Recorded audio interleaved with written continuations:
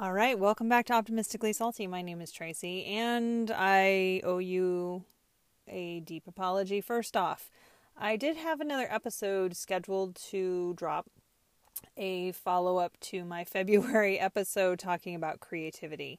And needless to say, it didn't do what it was supposed to do, and life got a little busy. So I'm going to recap that and then just catch up a little bit as we head into summer.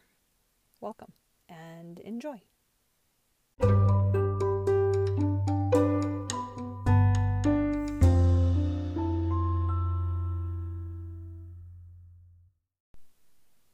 All right. Oh my gosh, it's so good to be back. And I say that in a big sense, I guess. Touching on February, I was really getting into creativity and looking for ways to kind of hone the desires I was having to create and expand, and looking for solutions that were for problems that maybe were in the back of my mind but not really ending up solved. Working through all of the things that I've learned about myself over the past few years, the joys of ADHD and neurodiversity, but also really just, I don't know how to put this. I'm so sick of myself at this point. I don't know how else to put that. So I was looking for outlets to not avoid, not escape, just do something different. And I'm not very surprised that I found answers in meditation. I feel like that tends to be my favorite mindfulness practice. And the idea is that when you meditate, you come face to face with that boredom. And creativity sits just on the other side of that boredom. A working life example would be when you take a shower. Let's pretend you don't take your phone or music or an audiobook or anything into the shower with you, and you just are bored in the shower. And all of a sudden you start having all these amazing shower thoughts, these solutions to little life problems. You start to get creative and thinking about things because your brain had time to move past the boredom and get to that place of problem solving and creativity. I also recently watched a TED Talk discussing the fact that we're pushing our kids so much into studying just math, reading, arithmetic. Like, that's it. That was awesome. Reading, writing, and arithmetic. Because those are traditionally the subjects that will land you a job, that will give you the most potential for income. But we also are neglecting the fact that creativity is required moving forward into an unknown future of jobs that probably don't even exist now, but that will be required for the future. So the idea that we're so set on looking for pre-existing answers and avoiding creativity when it's needed for innovation. I guess I'm always teetering on that. And that was really the point of my February podcast episode, was giving yourself the time and space for quiet and boredom to start thinking about things differently, to start thinking about living more intentionally, about how you divide up your time and your attention, and letting that ripple out from that center in your life.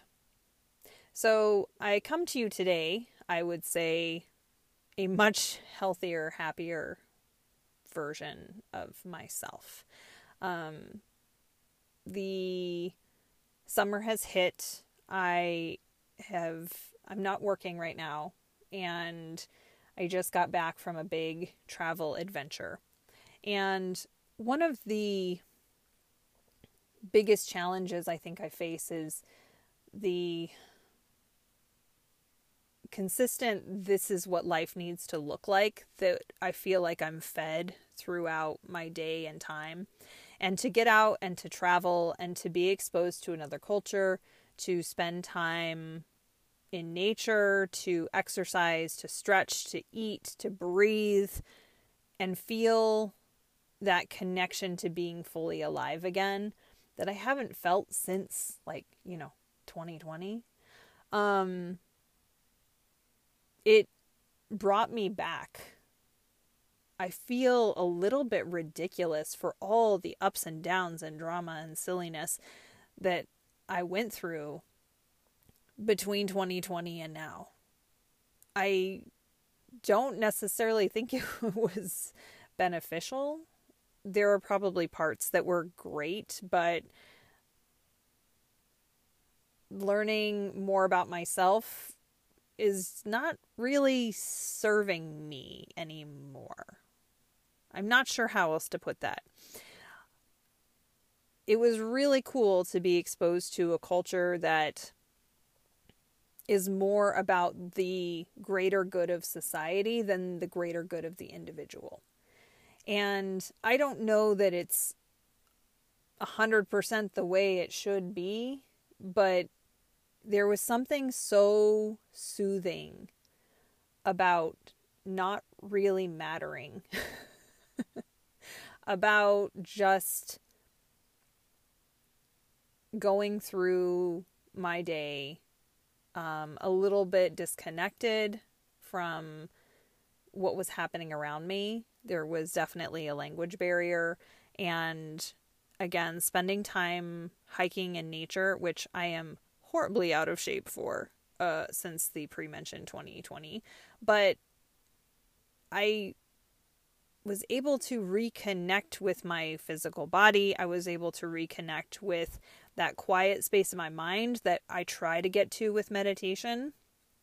It happened so naturally while I was away. And there's a feeling of myself that I haven't really had a good connection with for a lot of years now. And I think that when I went skydiving, when I signed up and started practicing jiu-jitsu, there's this sense of, well, I guess I'm doing this now, where I just start moving forward in life instead of being, excuse my language, instead of being so fucking afraid of life. That felt so good to embrace. I might do an episode about my travels, but I also talked to my fellow podcasting friend who I think we're going to do a sit-down conversation about my travels. So I will see about linking that together maybe and having that episode available. I don't know really how to do that. He might have better working knowledge of that than I do. So that's to come. I think that experiencing things that are maybe uncomfortable or new or exciting are just as important. I know I used to know that. I know that I used to have that information and share that information. And I have a yoga instructor who always says, you are your own guru. You have this information within you, and you need to just keep being your own guru. And maybe meditation mixed with actual living is the way through. I look forward to being back on and recording episodes again, and maybe just doing some other life updates. Things have shifted and changed a lot around me in the past few years, which is probably what led to so much fear and anxiety again. But there's a nice level of accountability too, of making sure that I'm getting out of that comfort zone and continuing to try new things and remembering how well it serves me moving forward. So, welcome back. As always, stay optimistic and maybe a little salty. And I will be back next time. Never good at signing off on a podcast. It's just not my forte. Let's just keep it awkward.